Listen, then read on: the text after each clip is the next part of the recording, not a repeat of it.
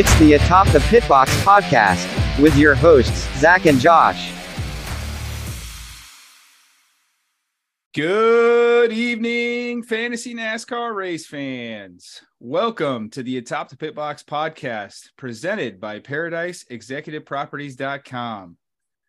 On this episode, we are going to touch base on Daytona, listen and learn about Josh and Justin's experience down there, which I'm excited to hear about, and preview the Auto Club race in California this weekend. Josh, hello from Nebraska. Zach, it's good to talk to you. Good to see you. I am here in Daytona Beach, just enjoying my vacation. So a little different weather than what you have back there in Nebraska right now. To say I'm jealous would be an understatement, but your head looks really red, so I'm excited to see that in person. You got a little sun. a little sun. It's been really nice here, mid 80s, and really enjoying our little trip here. First off, before we get going too far into this, just want to thank everybody for listening to the podcast. You can subscribe to the podcast to be notified when new episodes drop. So that's something that you're interested in. We will let you know when they are released, but you can always subscribe. The other thing that I wanted to talk about, I wanted to bring up a story when we did this podcast last year and, had 100 people in the league. Once the league ended, the league season ended, we looked towards the next season and said, okay, let's try and grow this thing.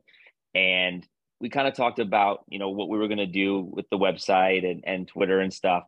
And I threw out a number of what I thought we could get to for the next season.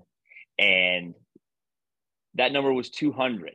And if I remember right, you and Norton laughed in my face and basically told me that it was impossible and we were shooting too high. So we adjusted it down to 150, made 200 our stretch goal, and kind of used that as our expectations. You remember that? I do. So I am very happy to announce that our total number of entries is 207 teams, which is just crazy. We have 97 rookies. And the crazy part is, and Norton mentioned this earlier to us, 110 teams from returning members. So even if we didn't have any rookies, we still would have beat last year, only by 10, but still would have been growth. So it's just been awesome.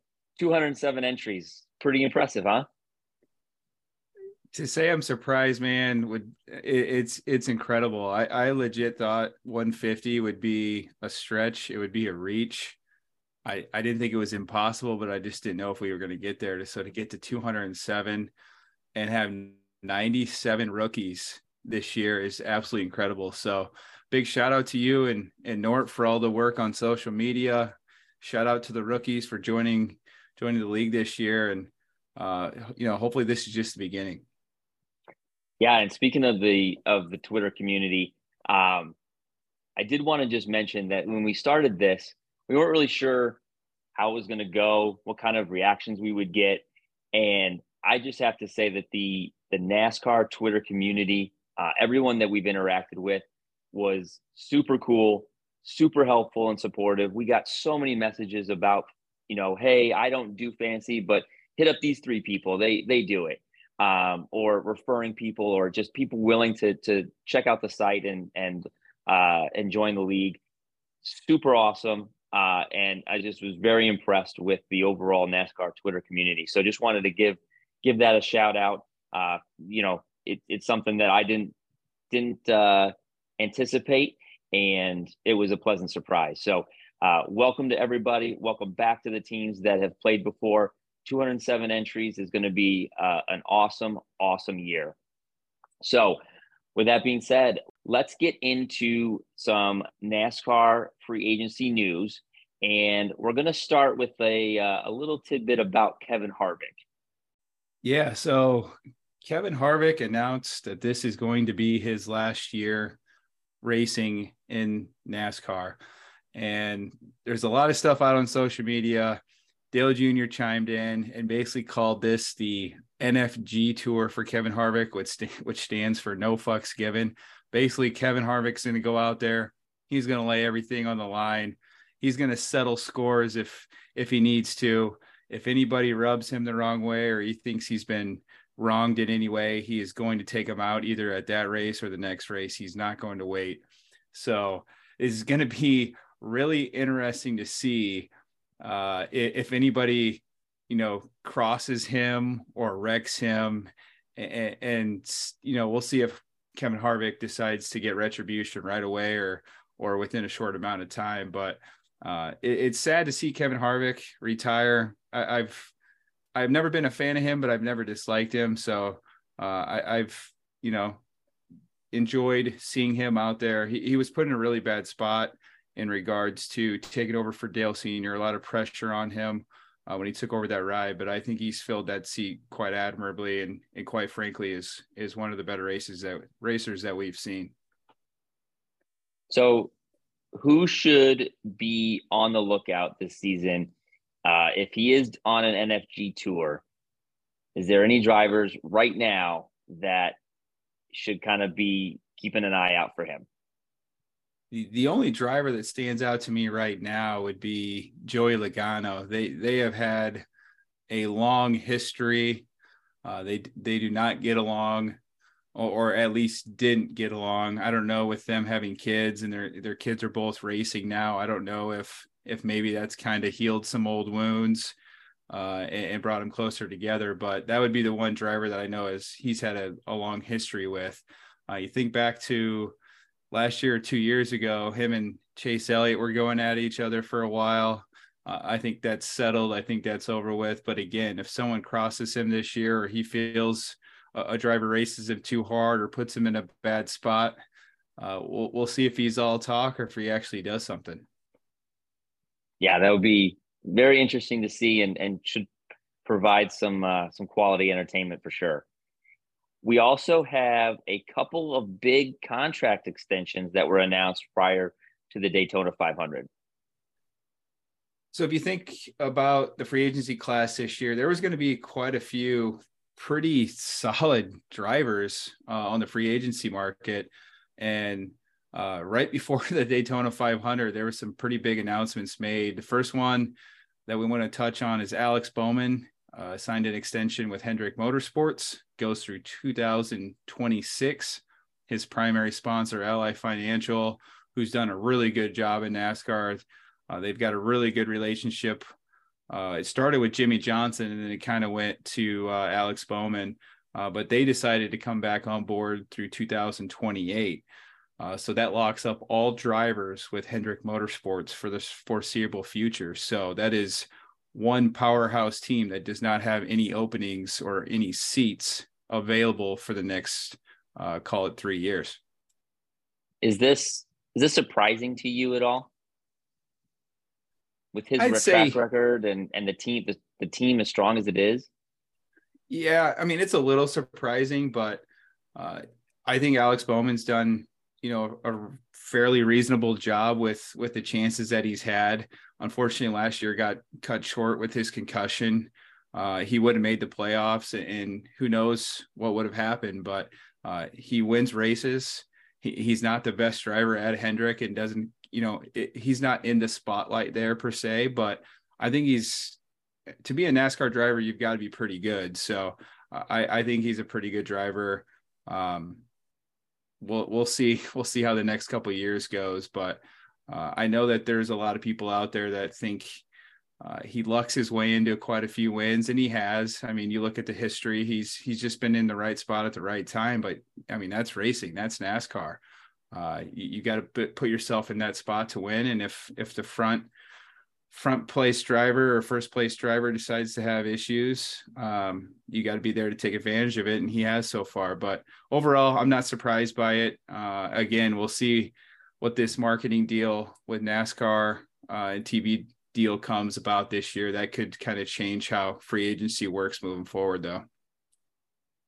So we also had some news with the Trackhouse team. They announced that both Daniel Suarez and Ross Chastain signed multi-year deals to stay with Trackhouse Racing. They wouldn't say what the terms were, but that takes 2 more drivers off the market for 2024. So out of those 2 drivers, I'm a little surprised with Daniel Suarez, but I think he's built up a really good connection with Pitbull. They've got the Mexican heritage. They've got a lot of Latino fans that follow that team and in Trackhouse Racing. So from a marketing standpoint, I think it makes sense. Again, he's another one of those drivers that he hasn't. I think he has 1 win in the Cup Series.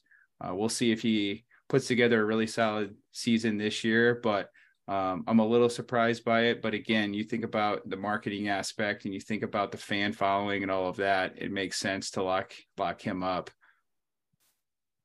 So do you think that we're seeing a different or a change in the way that these teams are approaching their drivers, where you have an Alex Bowman and a Suarez who necessarily aren't the strongest on their team or have the most production, but they bring something else to the table, whether that be Suarez and his his partnership with Pitbull or Bowman's relationship with Ally and just, are we seeing a shift in the way that these teams are looking at these drivers? I do. Like I said, it's going to be interesting to see what this TV deal does from a driver and free agency standpoint moving forward. But they got sponsorship behind them.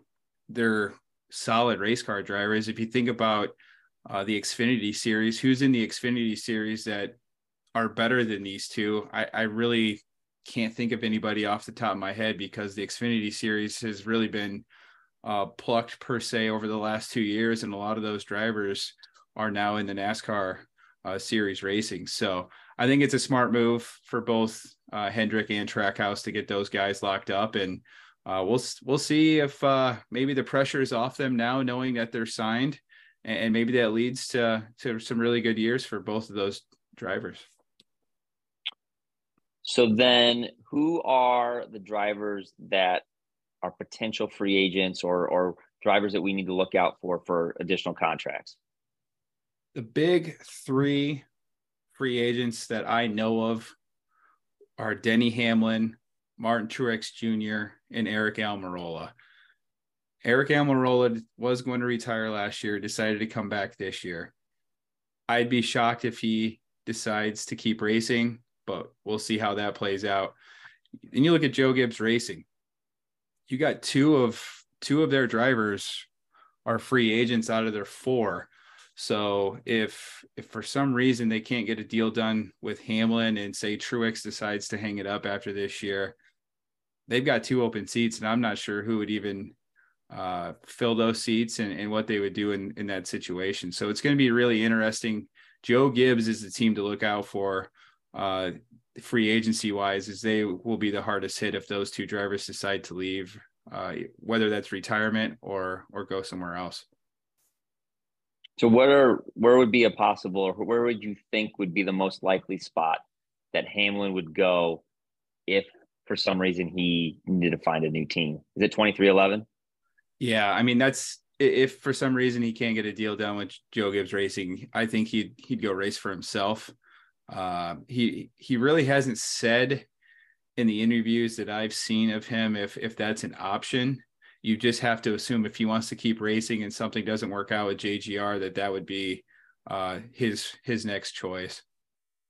So how would that work? Because doesn't JGR supply the parts and support to 23XI? So it's almost like he'd be under his own team, but using Joe Gibbs still. Yeah, that you bring up a good point there. But and if you think back, Toyota Racing has said that they want to expand the number of Toyotas in NASCAR moving forward. So yes, they do get their stuff from Joe Gibbs Racing, and yes, they are basically the main Toyota racing team out there besides 23XI. But even if Denny Hamlin would go and race for himself, I still think Joe Gibbs Racing would supply their stuff just because they're the best Toyota team out there.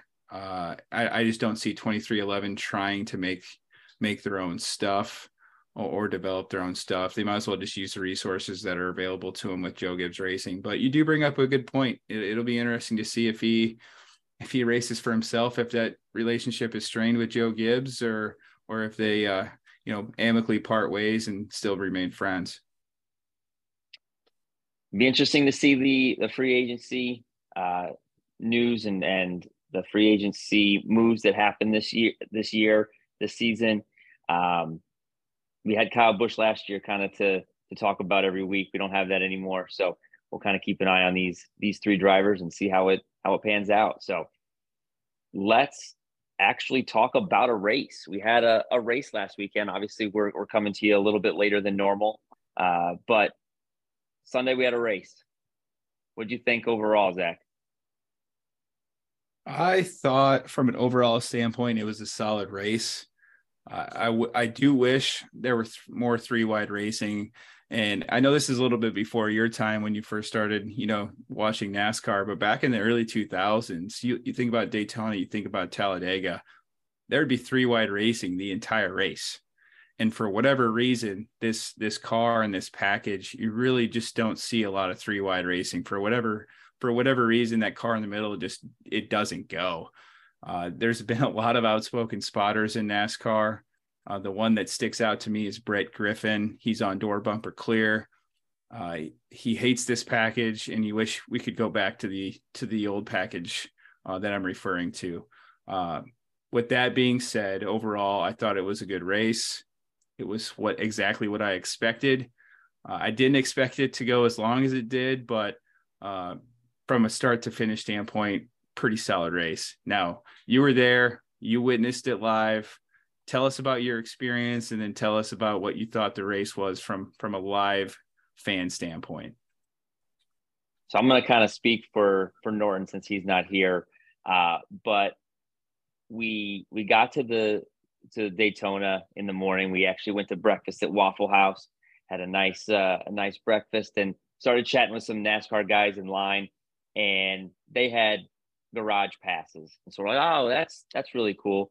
And we hear this guy turn to his buddy and was like, hey, something about passes. And so he turns to us and says, hey, we've got these infield passes. If you want, you can have them.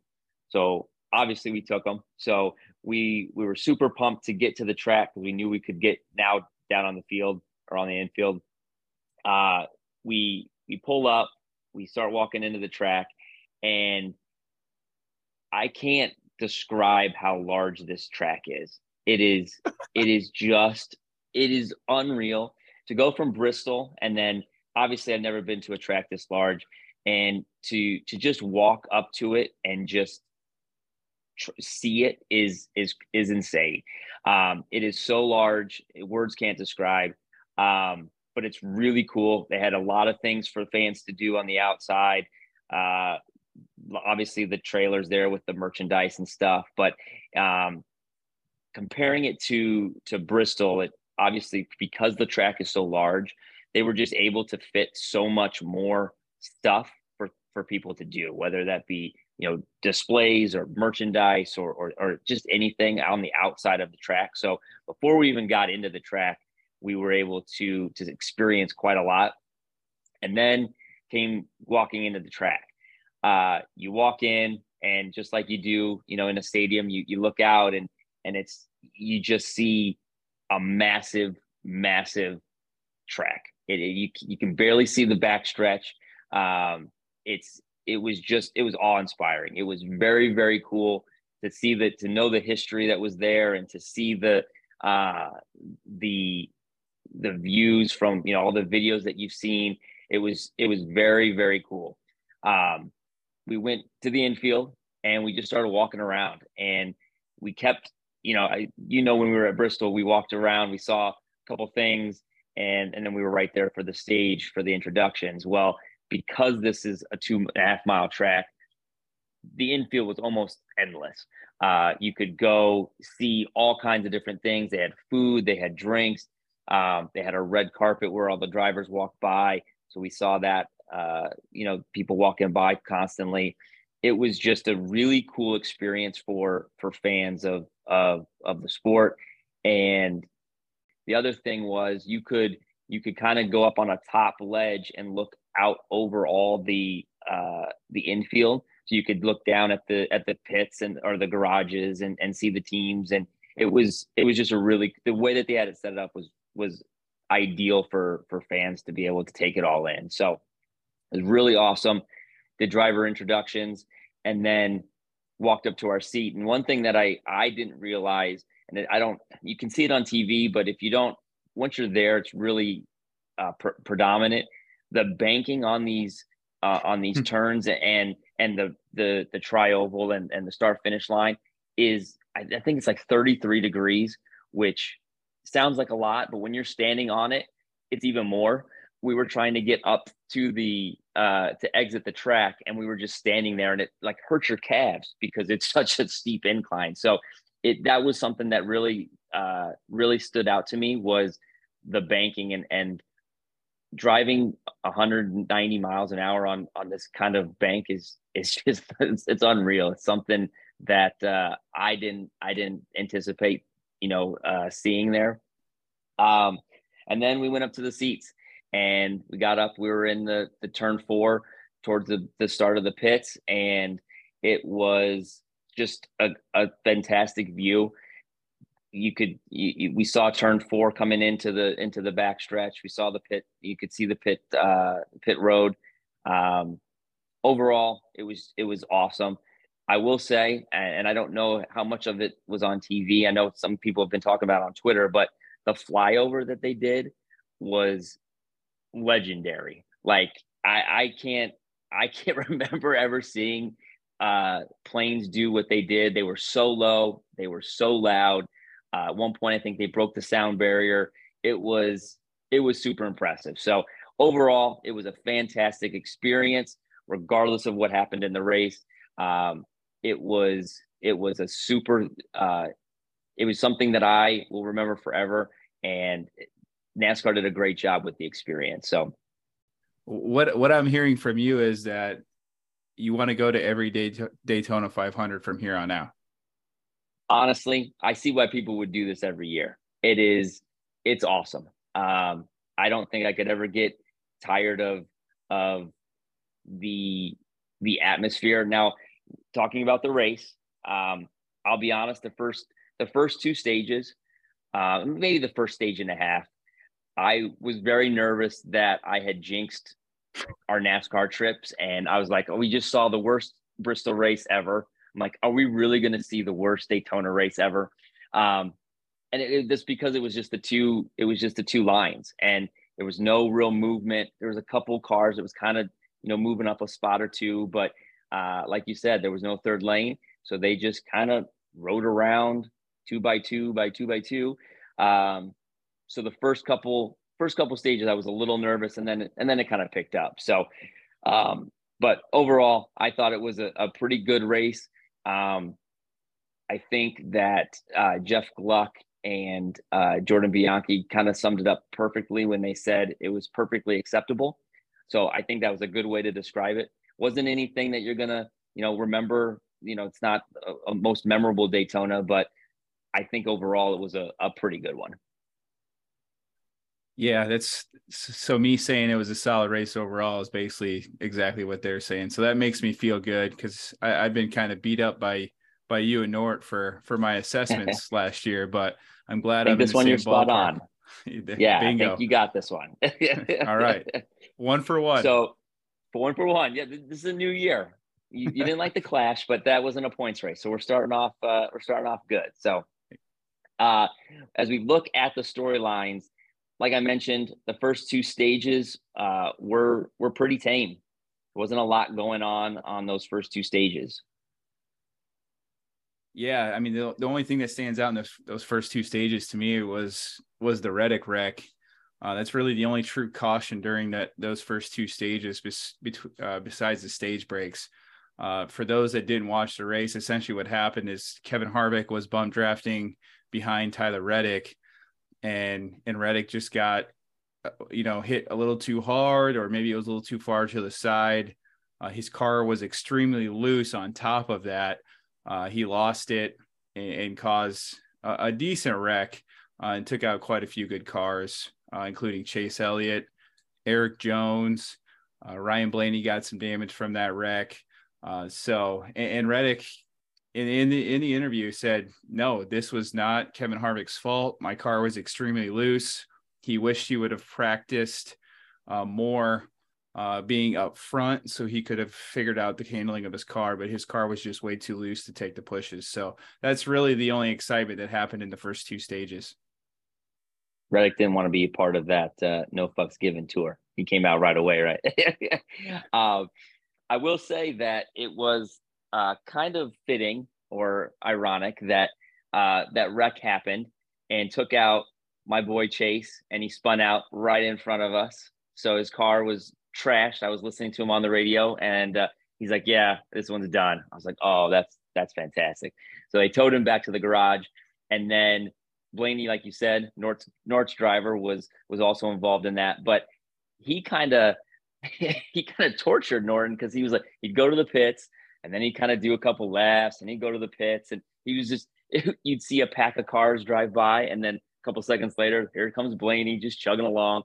But to his testament, that's why you do that, because he finished 8th. So that is all that to finish 8th, but did not look like an 8th place car. Yeah, when that wreck happened, the first thing I thought of was you and Nord. I'm like, their two favorite drivers just got taken out right in front of them at the Daytona 500. That is such a bummer deal. But as you pointed out, Ryan Blaney, the damage was pretty significant on TV when I was watching it. I mean, that entire right front of that car was destroyed, but they were able to get it fixed. They put a bunch of tape on that thing.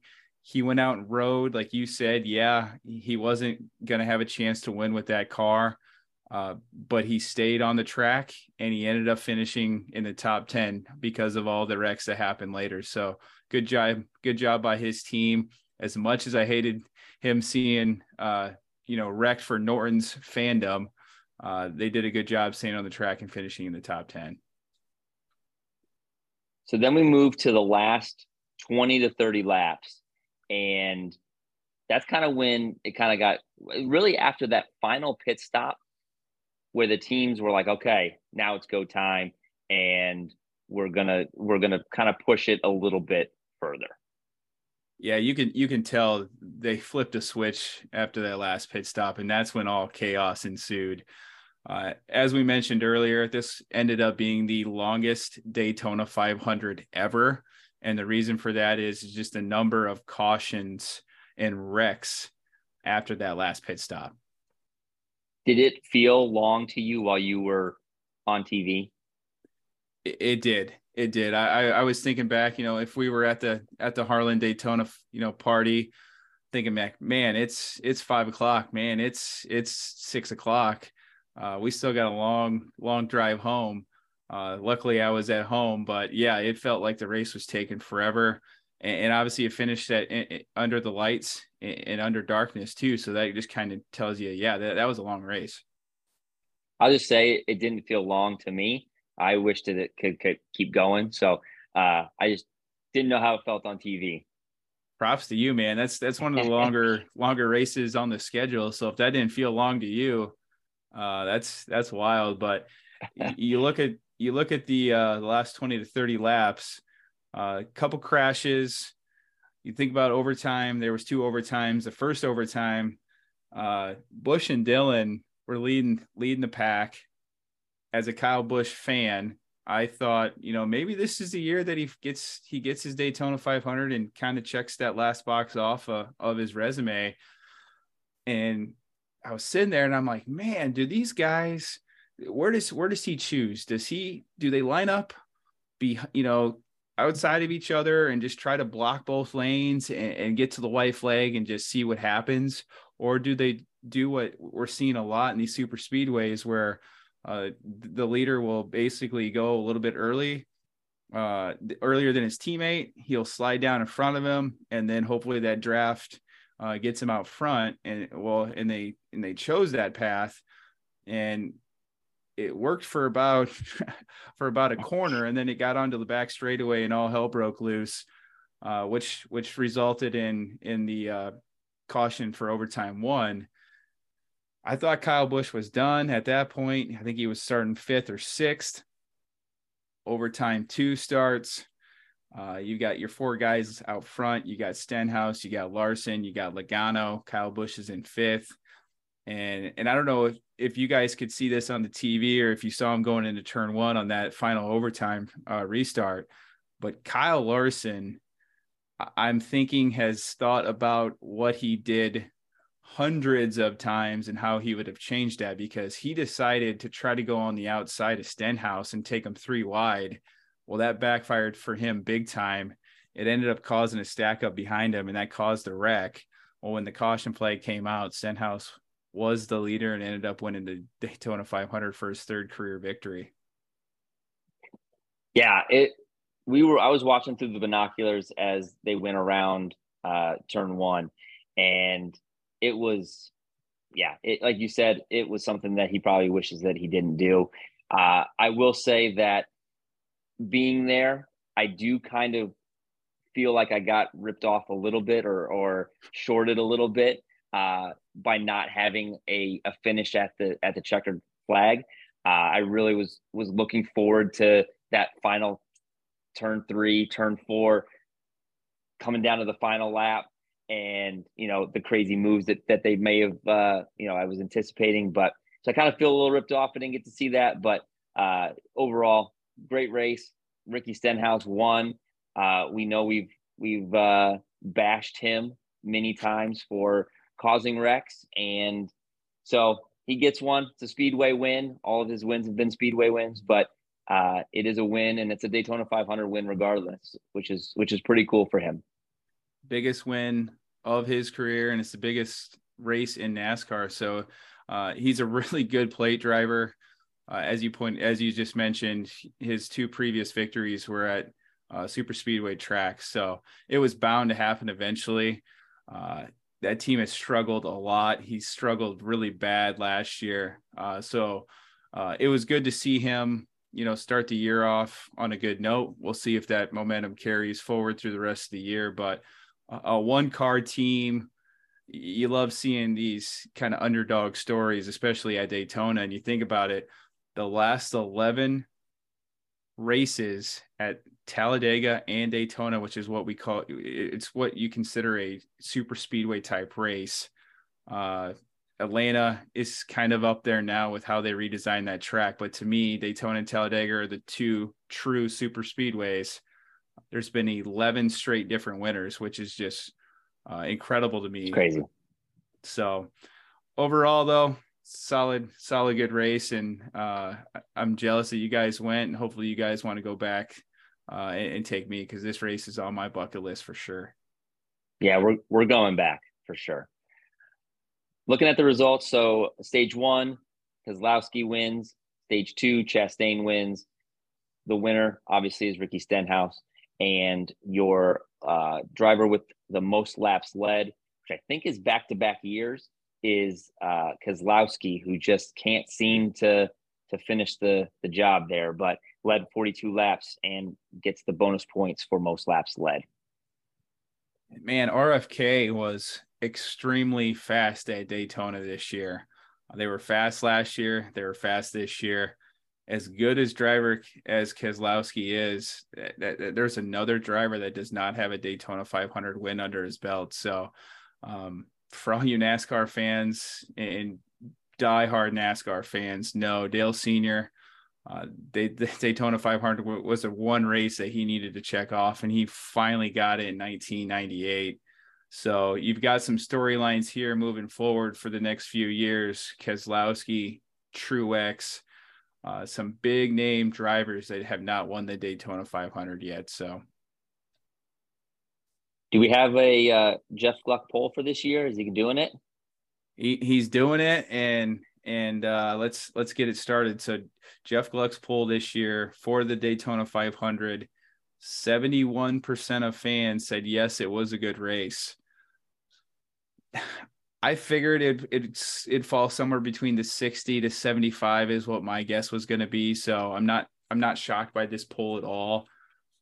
If you think back about the other races, though, this kind of puts it into perspective about what fans thought about this race. It ranks number 5 of 6 for the Daytona 500 in the poll. He's been doing this the last 6 years, apparently.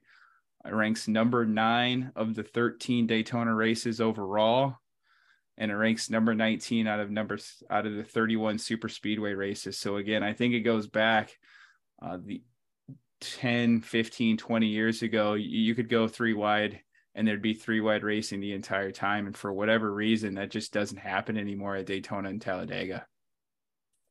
71%. That's perfectly acceptable.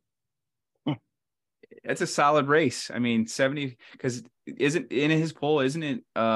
Is it 80% or 90% that he considers to be like the absolute best? I'll have to defer to you on that one.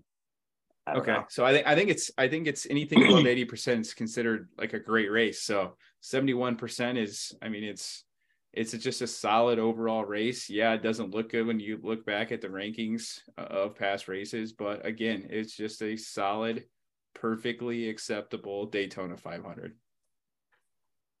So with a race means that we have fantasy standings for the first time in 2023, which have been emailed out at this point, and the website has been updated. So if you have not seen those or want to take a look, those are where you can find that. Team average 94, which is pretty low for Daytona. We had a low score of 32 from Bryce Michaels, number 2, and a high of 161 from Craig Rao, which is more in line with what we're used to seeing at Daytona, not these 32s that Bryce Michaels is putting up. But when we look at the top 10, a couple things jump out. We got 5 rookies in the top 10. So half of our field is made up of rookies. Makes sense that half of them are in the top 10. And shout out to Bryce Michaels, who had a really good turnaround from last year. He had the highest score of all last year, and it came at Daytona. And then this year he puts up the lowest score at 32. So shout out to Bryce Michaels for improving from worst to first. Leader after week 1 is obviously Bryce Michaels. We're not going to go too much into the standings right now just because Daytona is such a crapshoot, and there's not a lot to draw off of one race. We do like to see Nancy Krejci up in the top 10, even if it's for just 1 week. Her team is a perennial bottom feeder team, so it is nice to see her up in the top 10. And shout out to friends of the show, T. Nort and Julian, who are in 5th and 10th. So as we look at the standings after Daytona, Zach, what are your thoughts? I thought the team average was going to be a lot higher than 94, especially with the big name drivers that got taken out. I don't know how many teams have Chase Elliott on their team, but I've got to assume that he's on a majority of fantasy teams, and with him going out early, that just kind of set the stage for what was going to happen. So overall, I'm surprised that the average was as low as it was. 32 points at Daytona. That's pretty low, and it's about as low as you're going to see. So shout out to Bryce. And then again, T. Norton, Julian, 5th and 10th. You love to see friends of the show do well. So overall, nothing too crazy with the fantasy standings after week 1. As you get moving forward here, the next couple of races, you'll start to see things even out because of the number of wrecks should be a lot fewer than what we saw at Daytona. Hey, we're going to have to put Daytona in the past as much as I don't want to.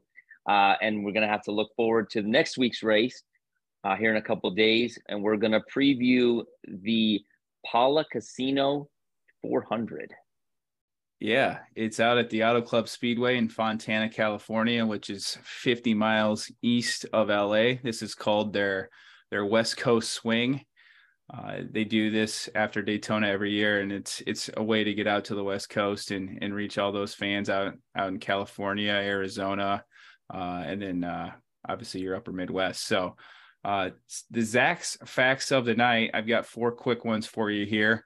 The Auto Club Speedway was developed by Roger Penske. Yes, the Roger Penske, who now owns IndyCar as well as the Indianapolis Motor Speedway, kind of your home turf there, Josh. But the Auto Club Speedway was opened in 1997 and sits on an old steel mill. So there used to be a massive steel mill on this track of ground. It closed, and Roger Penske said, you know what? We don't have a racetrack out in here in California. Let's throw one up. And they decided to build the Auto Club Speedway there. So I thought that was pretty cool. Your Zach's Facts number 2 of the evening. The Auto Club Speedway produces multi-groove racing from top to bottom and has a really rough, worn-out racing surface. And it is the oldest asphalt in NASCAR. So you're going to hear a lot of these drivers say it's extremely slick. You're going to hear a lot of them say that they love it. Kind of brings you back to their old roots of just slick, worn-out racetracks that kind of puts the onus on driver talent and driver ability to get the most out of their car. Fact number 3, and I think if you Google this is a pretty cool thing. The winner gets a very unique trophy. It is a full-sized surfboard, and it's got a couple old school cars on it. Like one's an old Willie, if you know what that is. It's got like the wooden panel sides, but it's a full-size surfboard. So it's one of the cooler, more unique trophies in NASCAR. And looks really cool if you Google it and look at those pictures. But the final fact of the night is this is the final race at the Auto Club Speedway as we know it. The track is going to be torn down after this race. The fans love short tracks. Majority of Jeff Gluck's polls show that short tracks are what fans like. NASCAR is trying to appeal to that fan base, and they're going to reconfigure the Auto Club Speedway into a short track. So the research that I've done, it sounds like it's going to be a cross between Bristol and Martinsville. So we'll see how that plays out, but it's expected to take 18 to 24 months. Now, with this being reconfigured to a short track and the flaws of the short tracks that we saw last year, Josh, does that concern you at all? I know how much the drivers love this track. You just talked about how great it is with multiple grooves and multiple lanes and testing the driver's skill. I don't understand what would lead them to decide to change the configuration other than money. Is there a reason other than money that why they would do this? That's a good question. A lot of the drivers love Auto Club, like I said before. So it is surprising that they decided to want to reconfigure this to try to be more like Bristol and Martinsville. I don't know if the cost of maybe repaving the speedway, because the asphalt is so old and maybe it does need replaced or fixed, maybe that cost is just not cost inducive to keep the track around. There's a lot of dynamics involved, but I am surprised they want to move this to a short track or turn it into a short track, especially with what we saw last year at short tracks overall. Yeah, it's kind of sad when they take, historic tracks, or a track that has done well and want to try to do something else with it. So obviously they're going to do what's best, what they think is best for them, but doesn't make a lot of sense to me at this point.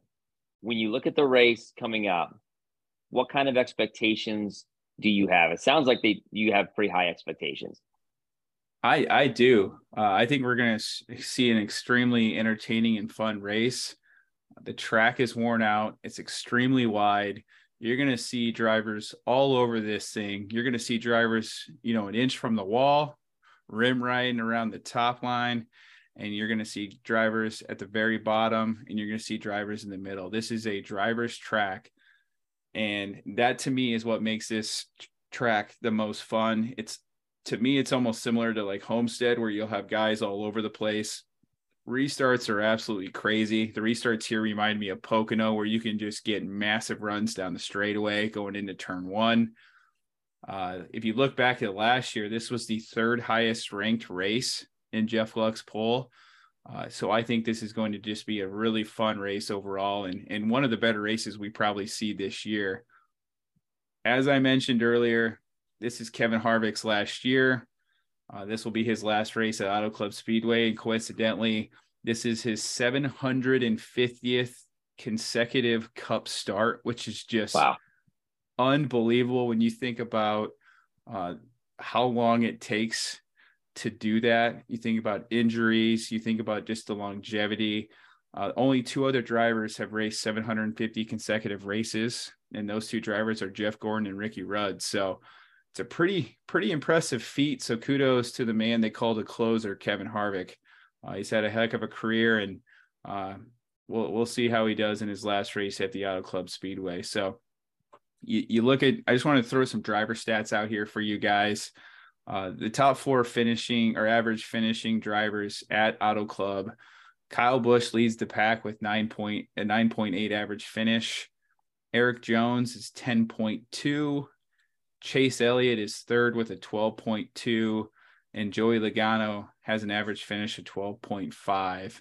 And if you look back at last year's race, since that was the first time this next gen car was raced out there, Kyle Larson ended up winning the race. Austin Dillon finished second. Eric Jones finished third. Daniel Suarez finished fourth, and Joey Logano finished fifth. So again, I'm really excited to see this race. And I think it's going to be a good race for all you fans to watch as well. Finally, we have our picks of the race. So last week, I had Briscoe, who finished 33rd. Norton had Austin Dillon, who finished 35th. And the winner of week 1, starting out strong, Zach Bubba Wallace finished in 20th.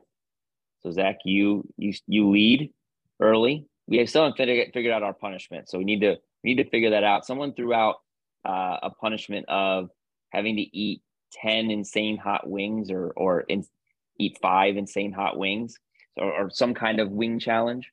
I know we've talked about 24 hours in an IHOP, but I don't really want to eat that many pancakes, so I prefer not to do that. That sounds horrible. So we'll have to figure out what the punishment is. But so we're going to do picks in reverse order of finish from last week, which would mean Norton would go first. Unfortunately, he's not here, so he's going to be added to the end. So it'll go me and then you. So I'm going to pick first, and my pick, I'm going to go just based on historical data. It's early in the year. There's not a lot of information that we have. So I'm going to take somebody who has 4 wins there, 11 top 5s, and 16 top 10s in 23 races. And it's your boy, Kyle Busch. That's the guy I was going to take. So as much as you dislike the guy, I'm quite shocked that you ended up picking him this early in the season. Yeah, I got to get it out of the way. And I saw him run at Daytona, looked pretty good. I think he finishes, second. I still got to stick with my bold prediction of no wins, but he'll finish higher than your guys' pick. So, well, I guess your confidence is going to mislead you again. So, I'm 1 for 1. My prediction is still good so far. 35 races left, my friend. I think that prediction is going to go by the wayside here real fast, but one at a time. Solid pick. That's who I was going to pick. So I'm going to go to plan B here. I'm going to go with Eric Jones. You got to get these drivers out of the way. I'm going to save some good drivers for the end of the season here. He had a really fast car there last year. And has a really good average finish there historically. So I'm going to go with Eric Jones, see if he can finish better here this weekend compared to what he did at the Daytona 500. Yeah, he kind of had a rough weekend last weekend. So not a bad pick though. I do like that one. I was looking at that one as I was evaluating my pick as well. Do we know who Norton's picking? Nort is picking Kyle Larson. I guess he's scared of falling too far behind and wants to try to catch up. Okay, Kyle Larson, another good pick. He's got 2 wins there in 8 races, so 4 top 5s. Not a bad pick statistically, but we all know that doesn't always mean anything when it comes time for racing. And for you Chase Elliott fans out there, if you remember this race last year is one of the final restarts. Kyle Larson is battling someone below him. I can't remember who it was. They're going in down the straightaway. Chase Elliott takes him 3 wide. Kyle Larson pulls off an epic block, kind of puts Chase Elliott in the fence. Elliott is not happy whatsoever. And Kyle Larson eventually goes on to wins that race. So we'll see if maybe there's anything that lingers from that. But I just wanted to point that out to you, since you're a big Chase Elliott fan, that Kyle Larson ruined his chances of winning last year. I do remember that. And I'm sure that they will talk about that again. I'm sure they, I know they did after last year's race, but sure they'll get brought up in the team meetings this week as they plan for Team Hendrick. All right, Zach. So I think that is it. We are back to our normal schedule next week. We'll record on Monday night, have the episodes out on Tuesday morning. And if you have any questions or any comments about the race or the podcast, you can leave a video or you can leave an audio message through our Anchor link, or send us a tweet or an email, and we'll be happy to answer your question. So glad to be back. I'm going to go enjoy the sounds of the ocean now, and you enjoy all your ice storm that you're dealing with. Yeah, I'm going to go out and do some ice angels in the driveway, listen to the wind, the old 40, 50 mile an hour wind gust here in Omaha. It's fantastic. That's like the Nebraska Ocean, right? Like exactly. The wintry winds. This is, we got tricked. We thought it was, spring was coming sooner than later, and nope, Mother Nature has other plans. But like you said, glad to be back. Love doing this podcast. We would love to interact with you fans out there. So get in touch with us if you want us to talk about something, or just have some comments about the podcast. So again, good to be back.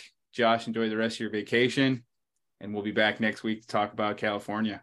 The Atop the Pit Box podcast is supported by ParadiseExecutiveProperties.com.